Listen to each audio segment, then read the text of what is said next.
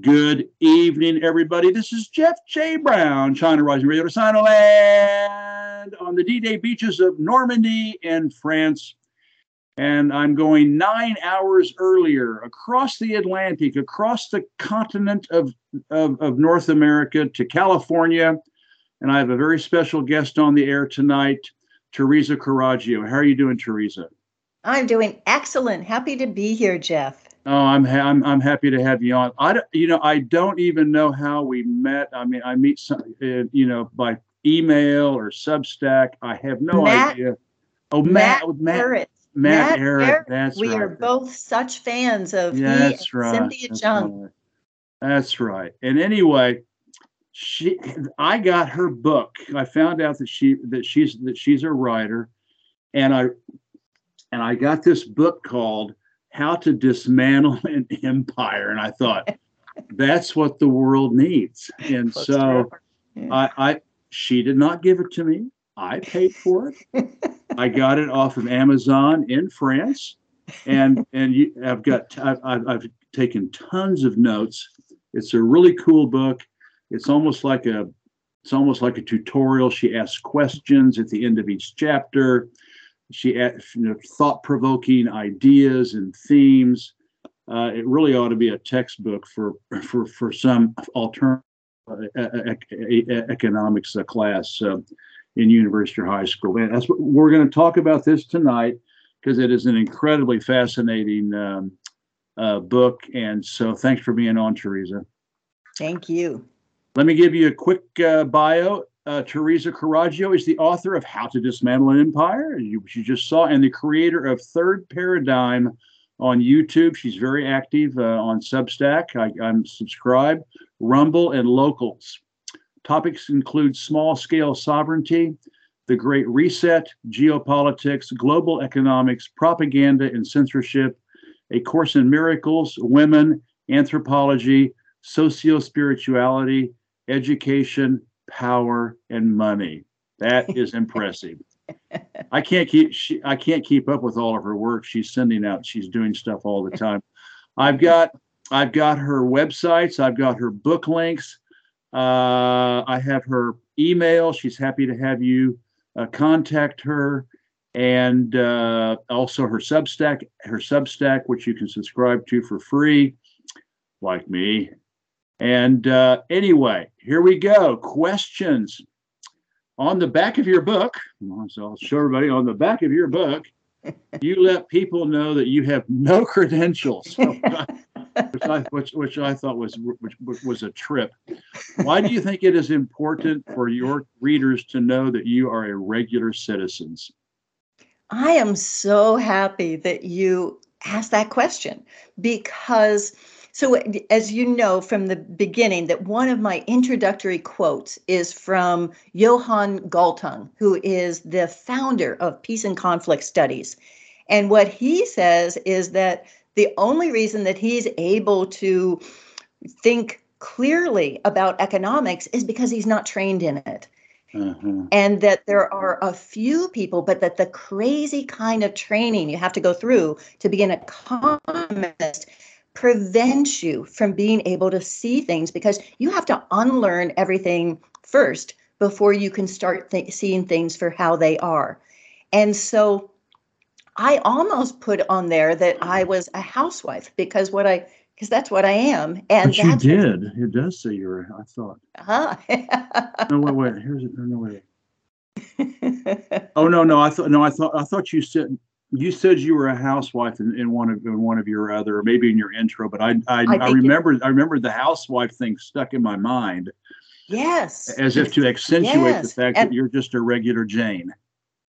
Right. And also that there are only a few ways in which people can have the time to really dedicate themselves. Mm-hmm. And raising kids is one. It takes time, and you need to be there when they need you, but it does leave you other time. And so that being a student, if you don't go through the university system and occupy yourself that way, or being retired, or or filthy rich. Those are kind of the only four ways that you can be able to not have to be part of the rat race and can really take the time to apply your skills to analysis and understanding how to put all the pieces together. Yeah, well, you've done it. You're going to help me explain some stuff that I've been wanting to know, because I need you to explain it to me as a regular citizen. Next question. I read Robert A. Williams Jr.'s excellent book, Savage Anxieties, The Invention of Western Civilization. I'm going to leave the link for you all, which starts out with ancient Greece, much like you do. And it was like you start out with, and I was like, I remember, Savage Anxieties. His book is more sociological and geopolitical. You zero in on the economics of imperial expansion and the resulting slave trade, and then you bring that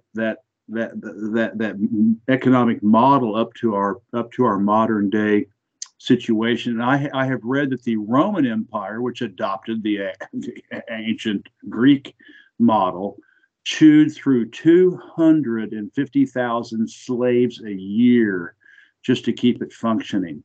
So what I'd like to ask you to do is tell about why this foundation of imperial expansion and a slave economy is so relevant to the Western world today. Yes. Well, as you know, what my book does is takes 28 different paradigms, those things that are how we think before we think that we're thinking, and it undoes them. And one of those that it starts with is the concept of democracy, that we think democracy was this beautiful thing that made it possible for everyone to be self-governing. But in reality, democracy was brought in because people were revolting against the archons. So when we talk about hierarchy, that is the inheritance order of the archons. When we look at anarchy, that is rule by rules without rulers.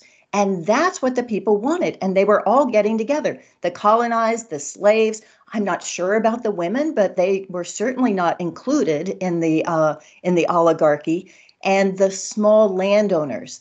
And what Solon, who created democracy, did was he made hierarchy where you were competitive.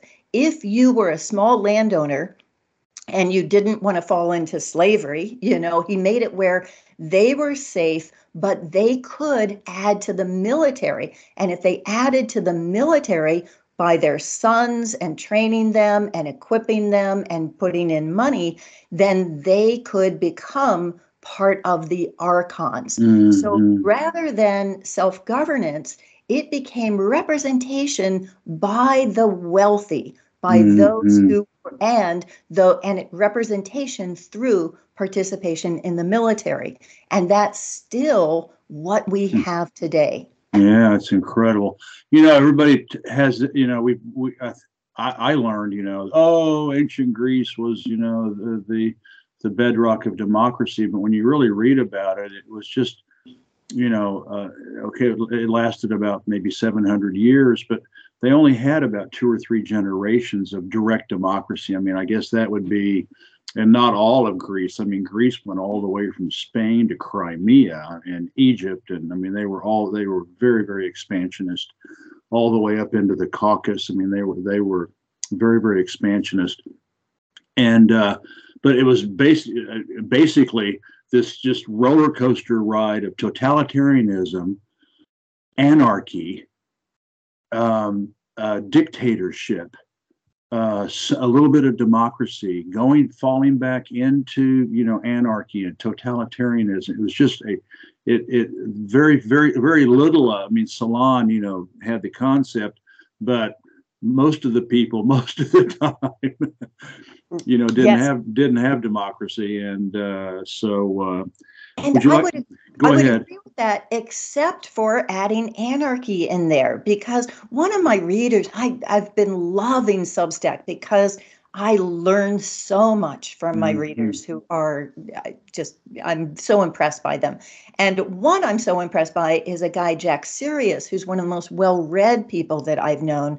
And he said that in my book, he wanted to thank me for helping him recognize that democracy was that fig leaf over empire, that its purpose was to defend empire, and that it was also made the anathematization of anarchism, that it's made it where we now associate anarchy with chaos and violence rather than what it really was. So it's left us with no good words to really talk about direct democracy or self-governance or what I call small-scale sovereignty.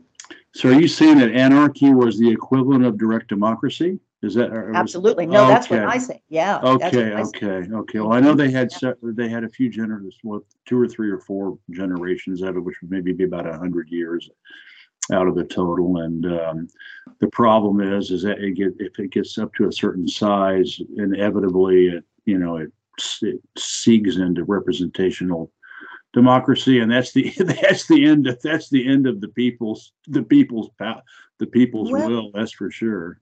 Well, I don't know that that's true, because in David Graeber's last book, which was The Dawn of Everything, he shows where we have this impression that there is that, I forget the Dunbar's number or whatever it is, where after that you can't really do direct democracy.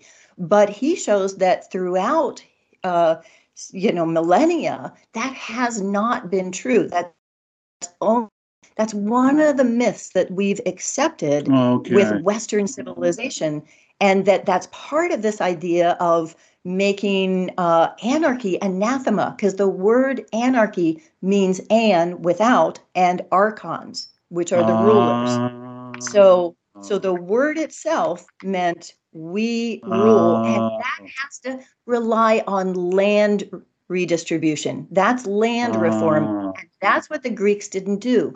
So they provided the ideology, and then the Roman Empire provided the military. And so that's why it's always important to consider that ideology really matters. Yeah.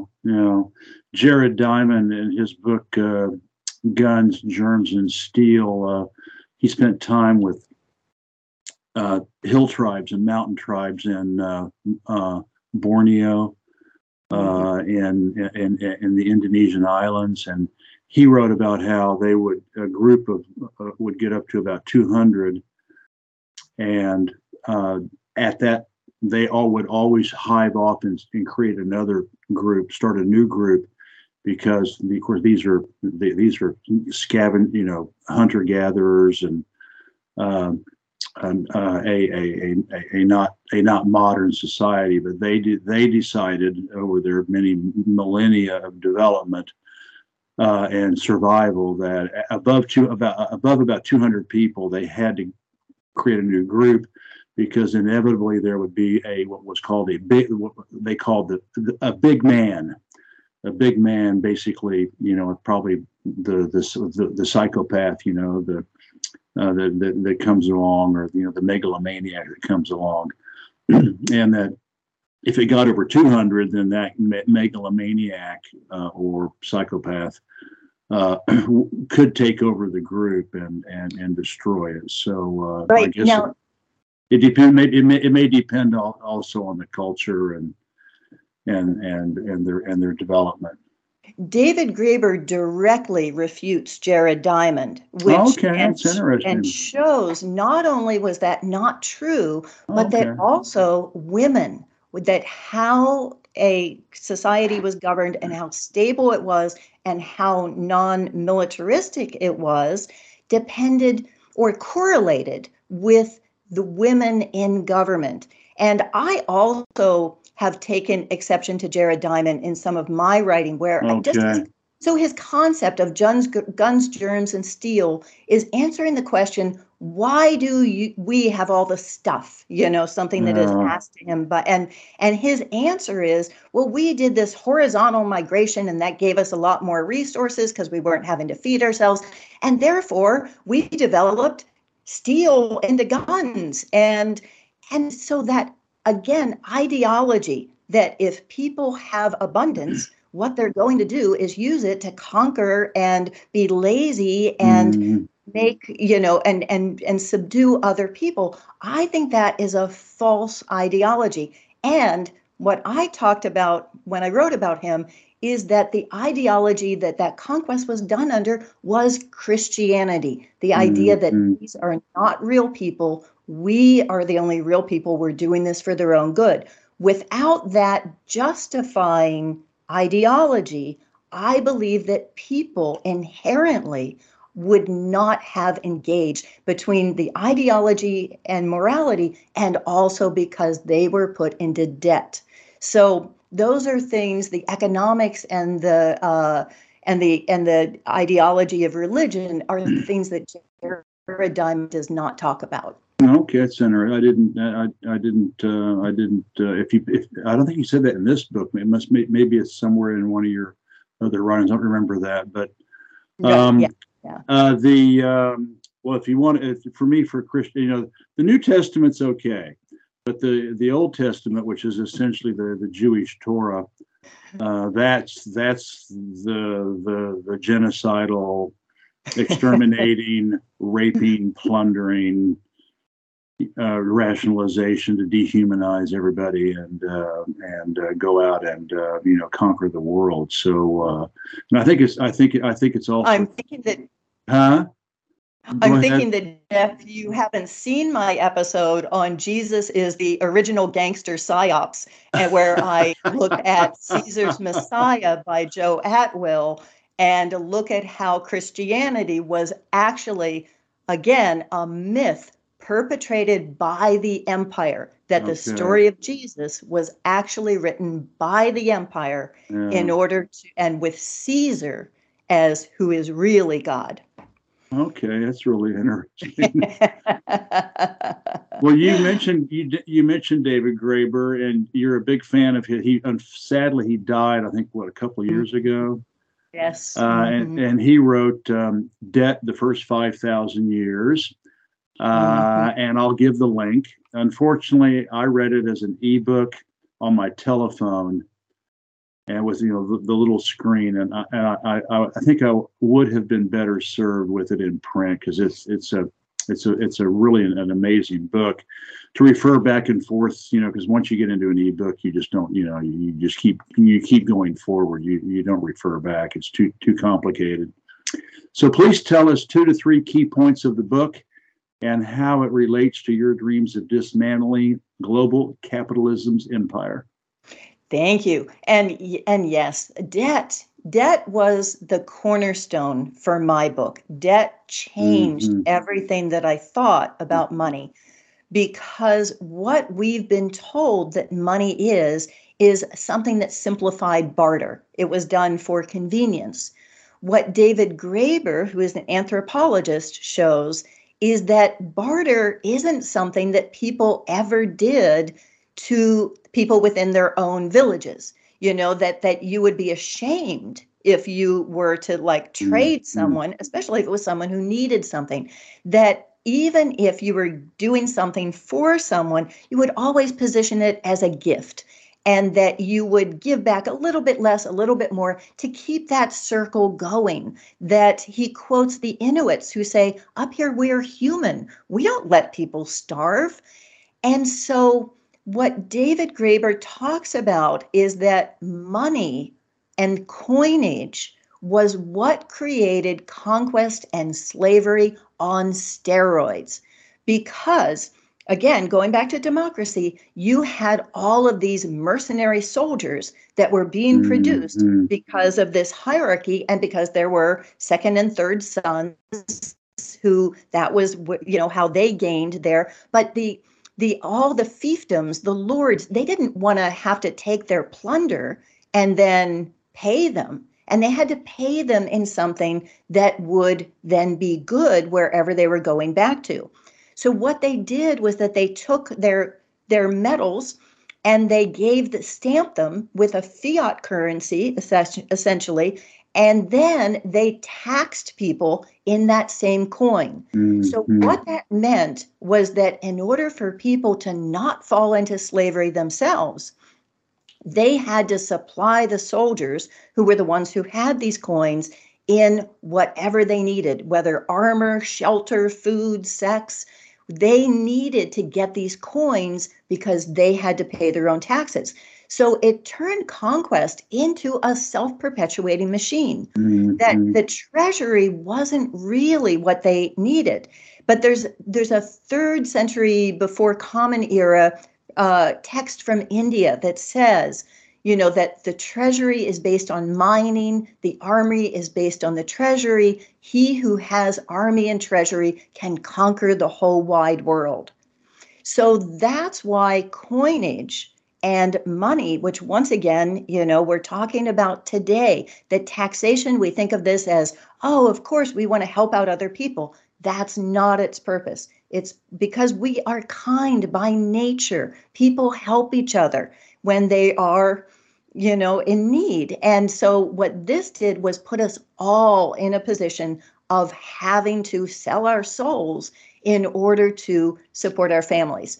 So that was, that's one of the points that my book is really based on with David Graeber. Another important one he makes is that debt became the ultimate morality, that because of debt, things like selling your kids into slavery, torture, putting someone,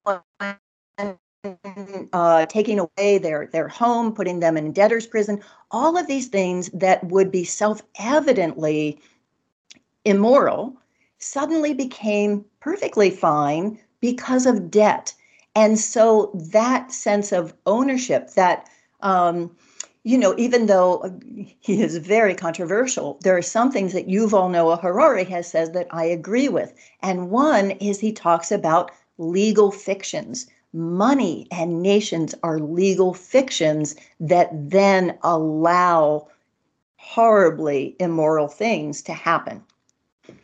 Yeah, and it goes way back because I read King Hammurabi's code from the Mesopotamia from 2.5, 3,000 years ago, or maybe even before, and half of it's property and debt. Settling debts. Very, very, very little of it is people centered. It's mainly about property and punishment and retribution and settling debts. And if you do this, then you owe this, and if you do this, you owe that. So it goes way, way back. So, yeah. And I think in that women are put into the same category as cattle. It's essentially chattel and cattle. Yeah, exactly. Yeah, exactly.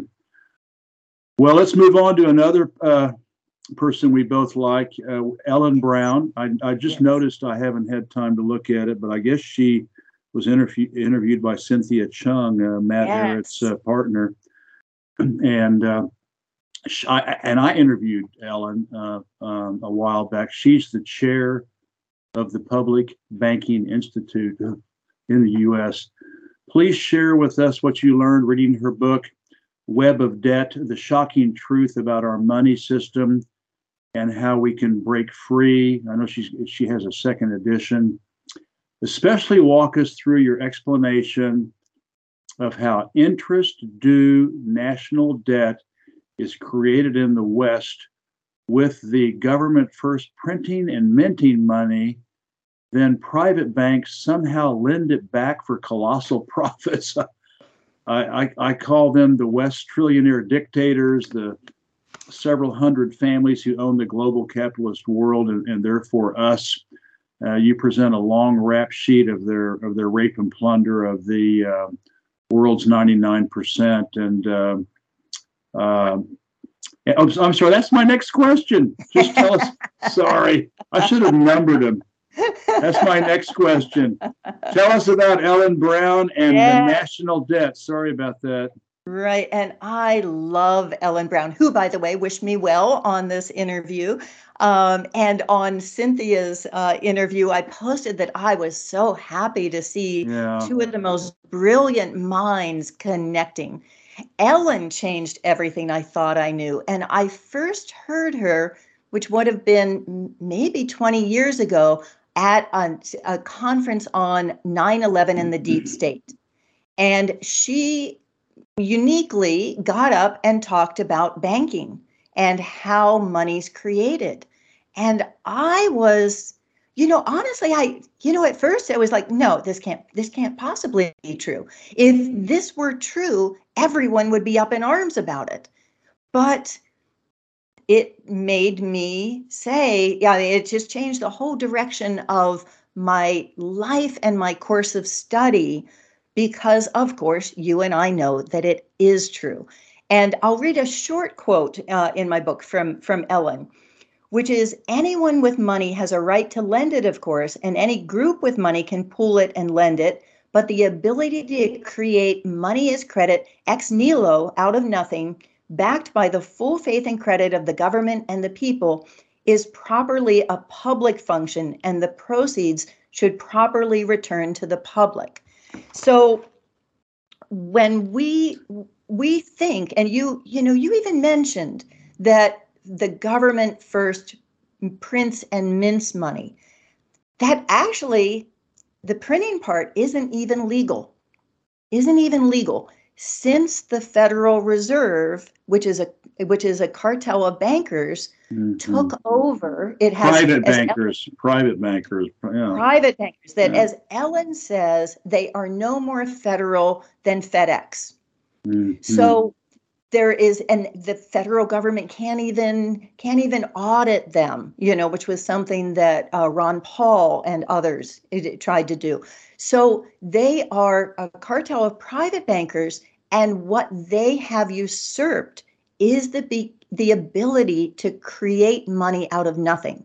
So when, so for 96% of money today in the US, of dollars, is digital currency.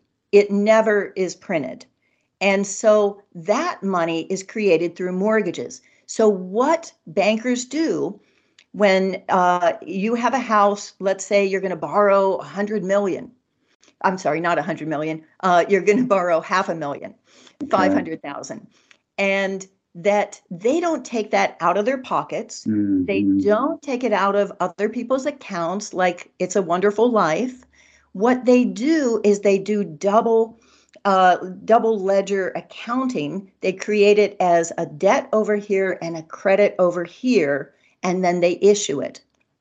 Now, the problem among many, the first problem is that means they own our houses for free, and that we work for 30 years or 60 years with dual incomes in order to buy them from them. So our labor, if you have a roof over your head and it has a mortgage or rent, your labor is working for the bankers, no matter who else you believe you're working for. And so the other problem is that they are only creating the principal and not the interest. And so with a 5.3% interest rate over 30 years, that doubles what you borrow. You borrow $500,000, but you pay back $1 million.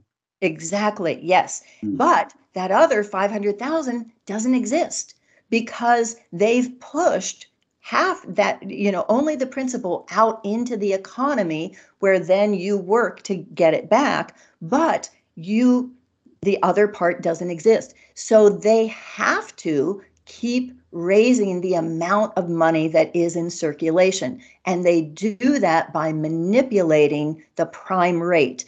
And every time they raise the prime rate, it means that for the same amount of repayment, say $1,000 a month, for that same amount, you end up doubling, tripling, quadrupling how much money you can borrow.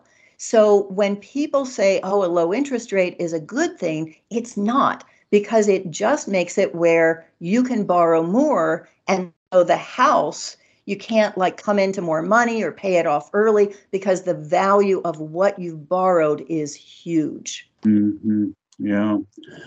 Yeah, it's crazy. It goes all the way back to the Rothschilds and how they got the Bank of England, which was basically a bunch of private bankers, just like the Federal Reserve, fomenting wars and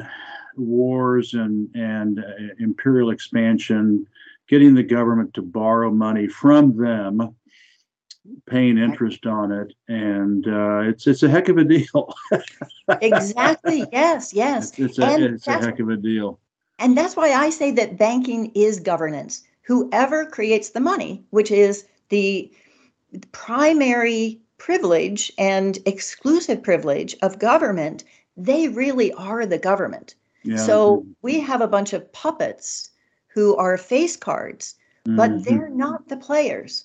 The actual government are the bankers. Yeah, that's luckily for at least communist and socialist countries like China, North Korea, Cuba.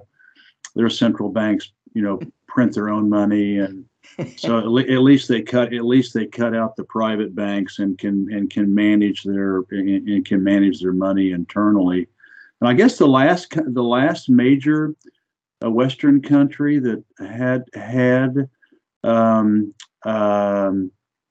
that was Canada. I think in 1975 they finally got either probably bribed or extorted to abandon their public bank and started borrowing money from the Rothschilds and the Schiffs and the Rockefellers and the Carnegies, just like everybody else. So it was just too bad.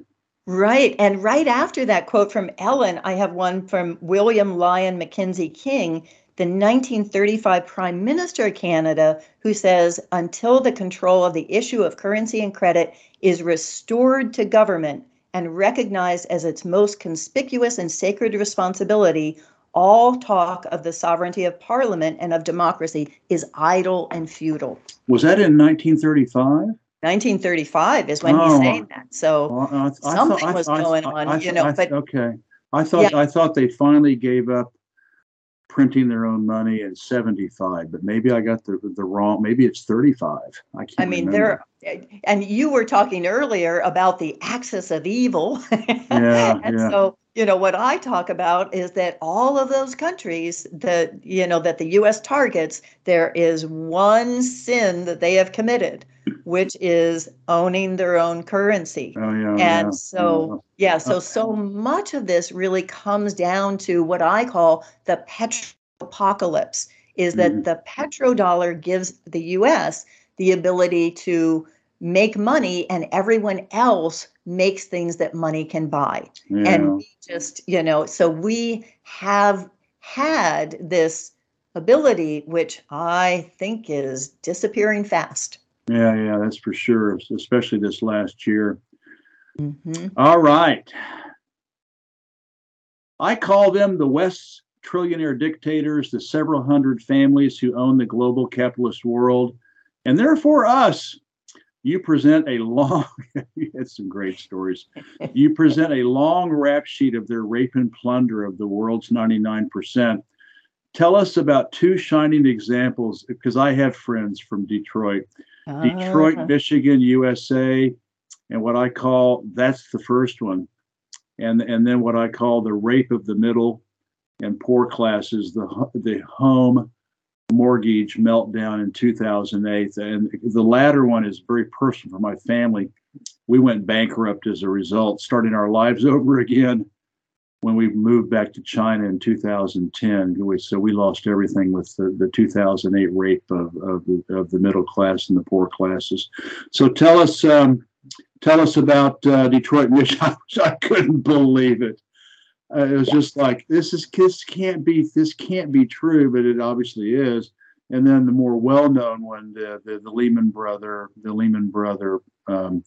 meltdown, and the subprime loans and all that. Yes, yes. So my chapter on Detroit is called "It Takes a Pillage," and I have one one subsection in there that's death by derivatives. So this seems like the sort of unsexy, thing that why should we really care about this? But interest swap derivatives are one of the most important concepts that we can get. So what I had just been talking about with the interest rate. So with homes, when you have a low interest rate, you are able to borrow huge amounts. And the way that they trick us, both as homeowners and as municipalities or states or any kind of school systems within there, is that they have the same problem. If a variable rate is low and the fixed rate is high, you can't borrow the kind of money that you need based on the fixed rate. And so you have to go for the variable rate because you're trying to get taxes passed in order to repay that. So what the bankers offered to these municipalities like Detroit, who needed to redo their water system, is that they give them an interest swap derivative. So that means it's kind of like a bet where they say, okay, well, if the rate that the variable rate goes down so that you actually have more money, then, you'll pay us that money in extra fees. But if it goes up, we'll pay that. So it's like they're making a bet, and it seems perfectly reasonable. And they're the same bankers that you've been dealing with, who are offering you this. And so that's what Detroit's mayor did. And then I don't know if you remember the whole LIBOR scandal when the bankers were found to be manipulating the LIBOR rate so that it was higher. And that seemed really odd to me, because why would they be popping Dom Perignon because the interest rate is actually higher? That means that, it just didn't make sense to me. And so, or no, lower, I'm sorry, they manipulated it to show that it was lower. And that seemed like, well, you're getting less money, so that doesn't make sense. Later, what Detroit found out is that triggered the fact that they then had to pay all of these fees to the bankers, but their loan wasn't based on LIBOR. It was based on the SIFMA, the Securities and something or Finance Market Association. And so the SIFMA had not gone down. So they ended up not only having to pay the same thing they were before, but they also had to pay all of these extra fees. And that's what put them into what ended up being bankruptcy. But their bankruptcy wasn't something they came to. They talk about having city officials in exile because they were all displaced, and instead they had a bankruptcy manager, someone who was getting huge amounts. And what he did was first pay off all the bankers, give things like their casino earnings, pledge those and just gut it, take the art, the museums, and sell them off for pennies on the dollar. And then he declared bankruptcy because what that meant is they no longer had to pay pensions. They didn't have to pay government pensions. And so that gave them the best of both worlds. And the reason that this is so critical is because every state, every municipality, every school system has the same thing, because you had to do that. And that's how the bankers have ended up not just getting the money, which doesn't matter as much to them because they're creating the money after all. It's the assets.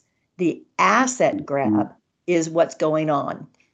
And I call it attack of the petrodactyls because I represent all this petrodollar wealth as these little pterodactyls that are swooping down on anything that still has a drop of blood in it and lifting that off.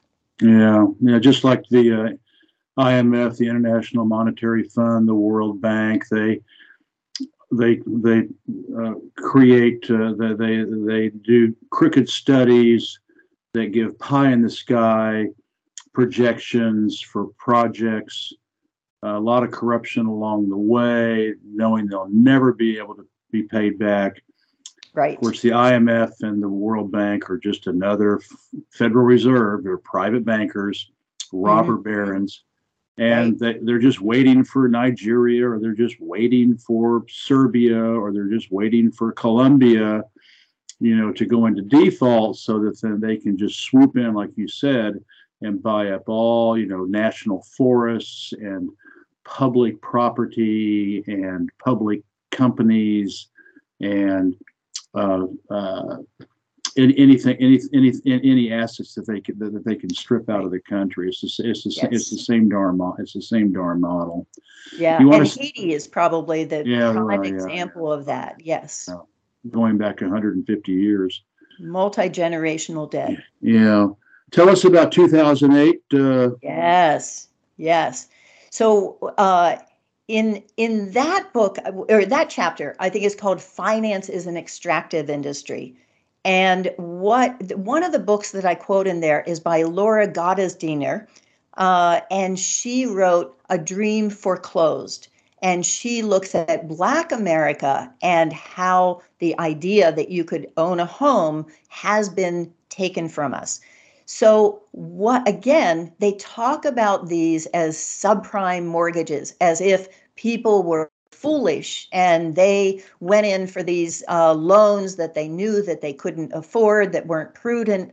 But what they were was manipulated, because once again, if you're bidding against someone else, and that's how houses are priced. Houses are priced with as much debt as the market can bear. As anyone who wants that house, we bid against each other. So if you make more, all that means, if there's, more money in the economy, it just means that there's more debt and that housing is more expensive.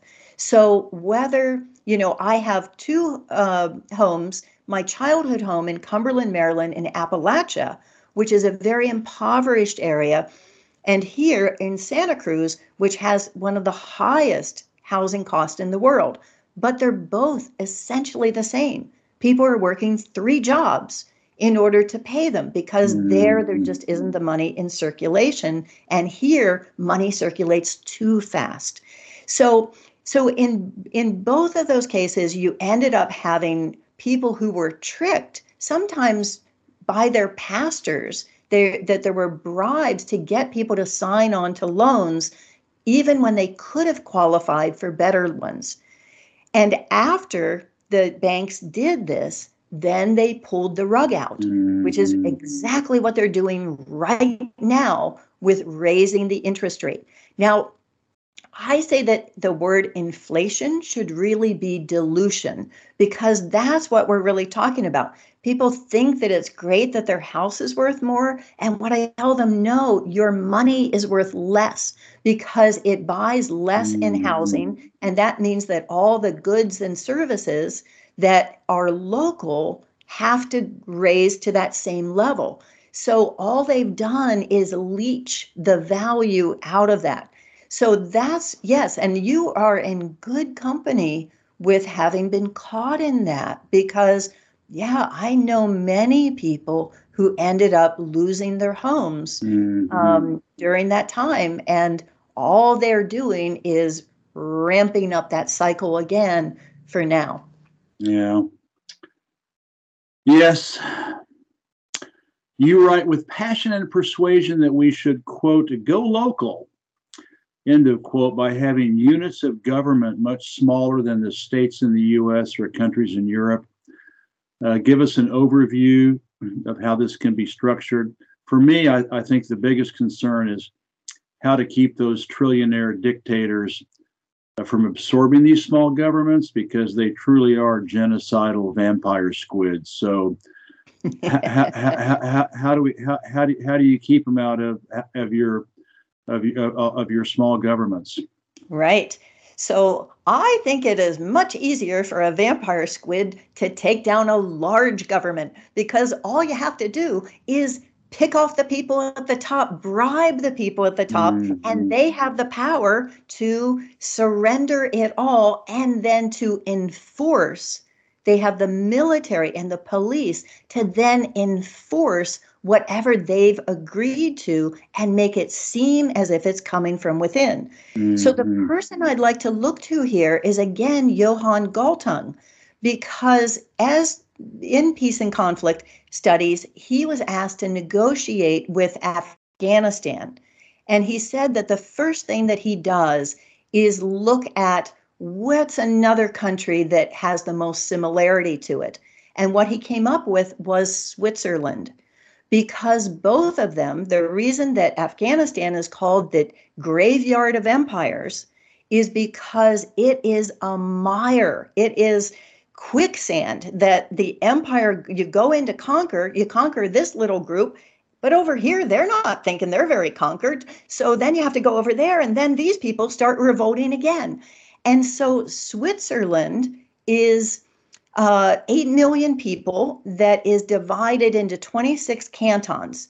And so those cantons are around, 300,000 people each. But then again, each of those is divided into 200 more communities that end up at a size of about 1,600 people.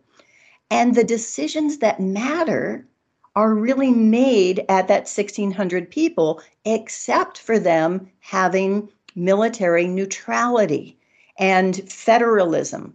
So it actually is more of a protection against being taken over by not having that enforcement mechanism and having, that I say, if you're going to concentrate power at that level, you might as well tie it up with a red ribbon and hand it to the first totalitarian government that comes along, because somebody's going to do it, and you're not going to have anything to say about it. Yeah. Well, maybe you can start something in Santa Cruz at the local level. Got to start somewhere, don't we? Unbelievable. Well, yeah. So I think you need to go even more local than that, and I'll explain why what I mean by that.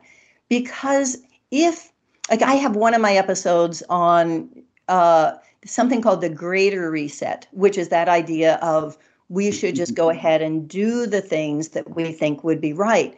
But knowing what I've just explained about the fact that the bankers own all the houses for free, and we need to work for them, in order to make that happen, you'd have to have an uber wealthy person who buys up an entire neighborhood from the bankers in cash, and then says, okay, I'm going to let you live here, and all you have to do is do this work for each other, and I'm going to create the credit for that. And if you need to cash that credit that I'm giving you out for dollars, I'll reimburse that too. It doesn't make sense. It's just not possible until you take away the power of, as Ellen says, of creating money out of nothing from the bankers. They will always own your labor. And so there's nothing you can do to change it. So where I say it needs to start is that you need to start in your head, that you need to use this time to start imagining, what would I do if I was looking to create policies and I was looking at how can this work for, everybody? How can we take responsibility and not take responsibility for others? How can we give people responsibility for themselves at the smallest possible unit? And that's where I think we need to be thinking like adults rather than saying that there's only a handful of adults in the country and the rest of us are children, that we're thinking, oh, well, I don't know whether this works for me. That's whining. That's how a kid thinks. You need to be thinking about what's a fair way for this to work that is then replicable. And that means giving people responsibility at the level of family, neighborhoods, communities. Mm-hmm. Yeah, you talked a lot about, and you tied this back to the slavery, the slavery economic model, that by giving your labor, for having a place to live is not much different than being a slave. And I guess that's where we get the term wage slaves. So right. Although I think of that more as being servants, because slaves don't have other slaves. And right now, we in the U.S. are able to get the products of other people's labor, which is what money is, that legal fiction of, without giving them any of our own labor in return. And that's the paradigm that I think is coming to an end quick. Yeah, yeah. Well, I lived in China. My wife and I lived in China for 16 years, and it's to play as far as like going local. I kind of want to look at the forest from the trees, and to play the devil's advocate, China has done very well for itself and its people by having a strong central government, state planning, and a big chunk of the economy being people-owned under state-owned enterprises. This actually goes back millennia, which is something I've written about in my books. Reading your book, it seems that China is like looking through the other end of a telescope, where, bigger is better. Communism, socialism realizes the dreams of their 99%. And in spite of all the West's big lie propaganda machine brainwash, the Chinese people really like their system and way of life. So how do you see it, the square peg and a round hole, as far as, a success story like China? Mm-hmm. And I believe that you really I have no business criticizing anyone else's form of government. That to me, my focus is really on the U.S. And I noticed that I was just listening to Matt's article on Robert Malone spreading anti-China disinformation, and I know that you were involved with that too. And I've done a couple of episodes on who is Robert Malone really, and another one on conspiracy researchers and Robert Malone. But I had been a big fan of his back in October when he published that Claire Lopez article I even pasted. I found my comments at the time, and what I said is, I'm sorry, Robert, but this reads like pure propaganda. So there is one form of that is definitely spreading a form of hatred and distrust, and that I think is just ramping up the military and provoking in a way that's really horrible. Yeah. Go ahead. You go on. I thought you stopped, but go ahead. Well, I was going to look more at the ideology, that I think that the larger something is, the more ability it has to have internal colonies. So, for instance, myself coming from Appalachia, there are some excellent books about the rape of Appalachia, about how it wasn't just an impoverished area, it was one that was made impoverished in order to strip the resources, and I don't know that about China, but what I do know is that we in the U.S. have a trade imbalance. So we're getting a lot of stuff without the people who are making that stuff getting anything from us. And it seems to me logically that those people would be better off if they were producing for each other. Mm-hmm. And when I look at right now, the fact that China has been buying up those US treasuries means that if there is this petro apocalypse, that of the petrodollar taking this dive, and that those are going to be kind of worthless except for one thing, which is buying up property in the US and assets in the US. And that is something that does make me think that my plan, in which what we as small communities have is ownership of all of the land within our borders and the infrastructure and the buildings, and that we have the use of eminent domain to be able to buy those back so that no one can come in from the outside. That what I say is that our systems need to favor that people can work where they live and people can live where they work.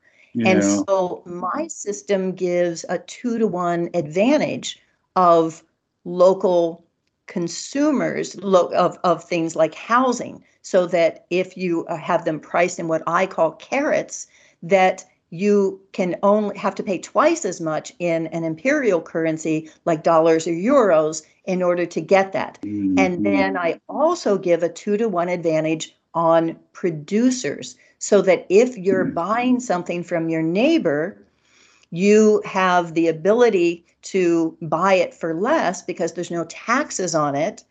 And that if you're buying something from China, that it has perhaps a 50% tax, so that you do have protectionist systems. But protectionism has been made a dirty word, but you have protectionist systems that allow you to favor buying things locally. Yeah, absolutely. Well, we'll have to see what happens. I think this is going to be a very, very, very, very special year in terms of what happens on our pale blue dot, because things are changing really fast especially since last year with the Ukraine. Well, but going back to your thing, your idea, how about founding a society, of its own? There have been many. I even sent you a link of a list of American utopian communities, and there's been many, especially going back into the 19th century, and some are still active in the USA, and they are usually called utopian. Well, could that work? Yeah, I look at the limitations of that as, what I was saying before, is that it has to start with some super wealthy person who is also magnanimous. And then you have to choose, okay, who do I save? Who do I let in to my little utopia, and who do I keep out? So I think that the really fun thing that we could be doing right now, and I imagine this as an online game, is taking our own localities, because everyone's different. Like I said, Cumberland, money circulates too slow. Santa Cruz, it circulates too fast. You can't have one solution that fits all, but you can have the same objectives. And so if each of us were to play this game where we say, okay, here are our tools with eminent domain, with taxation, with these carrots, with ownership of our own property. What are our problems, and how do we develop a system where you win if money changes hands for services? You have more local production within, say, a year, without that getting extracted out for some. So you have an actual measure of what it means. And then you can give people extra points for stealing from somebody else or having somebody else steal your ideas so that so that it promotes cooperation and fostering ideas. And in the end, it's not really like anyone needs to agree, because these are all separate communities. And your solution may not be the same as mine, but it would give us a way of imagining how things could be. Because I think we are like that caged bird that has no idea what it would feel like to fly. We can't even hope. And that's why I think people are sometimes negative to a point of getting angry about it, is because they feel tricked if you make them hope. We have been so beaten down that our expectations are so tiny. Yeah, yeah. Well, listen, what are your current, I know you're very active on Substack and you're very active on YouTube. But are you writing another book, or do you have any other journalistic pursuits that you're seeking? Well, I am loving my Substack community. It's a great platform for real conversations, and I have said before that I would go to the ends of the earth for a real conversation, and now I find that those are coming to me from the ends of the earth. There's another book. So How to Dismantle an Empire is the first in a series of a 2020 vision, the economics of community. And the next book would be How to Build a Commonwealth. And I think that would be a really fun book. So I've put some of those ideas into my YouTube channel and my Substack, but that would be the next thing that, if we can get a community that wants to be talking about this, I would be so excited to be writing that book. I think that book, honestly, would write itself if there were people who were there ready to read it. Well, you are, with all that you're doing on YouTube and Substack, it would be a good foundation to write a book like that. So you'd have some good material to work with. Thank you. And you might even be able to, China Rising, my second book, was essentially a synthesis of maybe 50 columns that I had written. So it's and I just read a book by Ramin Mazaheri about Islamic socialism in Iran, and it's essentially his columns on Press TV over a couple of years. So you save all that material, and you can probably work it in, edit it into a book. Yeah, and that's a great way to do it, because before I started the book, I had a radio show called Third Paradigm, which is also at thirdparadigm.org. And it was on a pirate radio station that probably had more listeners globally than it did locally. But it gave me a way of getting response and having it be interactive, and just that excitement of putting something out there and finding out what people think. And when I stopped it in order to work on this book, and I did this book for the next 8 years, but it's very lonely, because essentially you're talking to yourself for that amount of time. So I would love to have the next book develop organically the way that you described. Yeah, cool. Well, listen, everybody. Thank you, Tereza. This is the book. I am a confirmed reader and buyer, and I really recommend you get this. Is it available in ebook? It is only available in hard copy from Amazon. Yeah, well, I got it for 20 euros, including postage, and so it's not that expensive. And what I always tell people is, you don't have the money to buy the book, then go to your local library and ask them to buy it. Go to your local, how about your place of worship? How about your a local college, your children's high school or your or the university.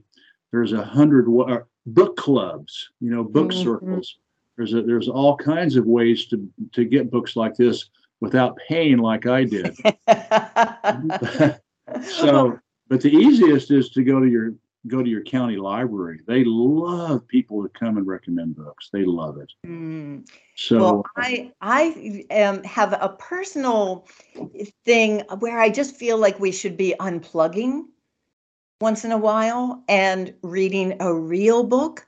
And as you said, and others have said, it is dense. I hope it is also very readable, but it packs so much information and is written where it has definitions of words, because I feel like that's a really critical thing. You have a glossary at the end of each chapter.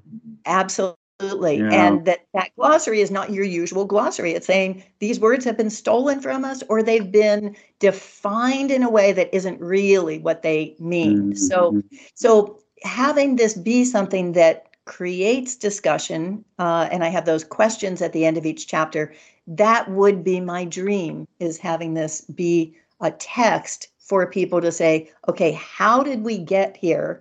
And what are the tools that the master has used to build the house, so that we can use those same tools to dismantle it? Yeah, absolutely.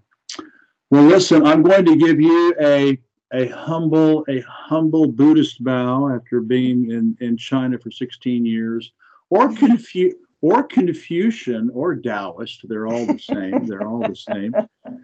I will get this up. I will have all these links, how to contact Tereza and her websites and everything.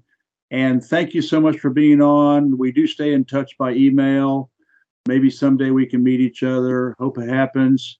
Thank you again, and keep on with the good fight.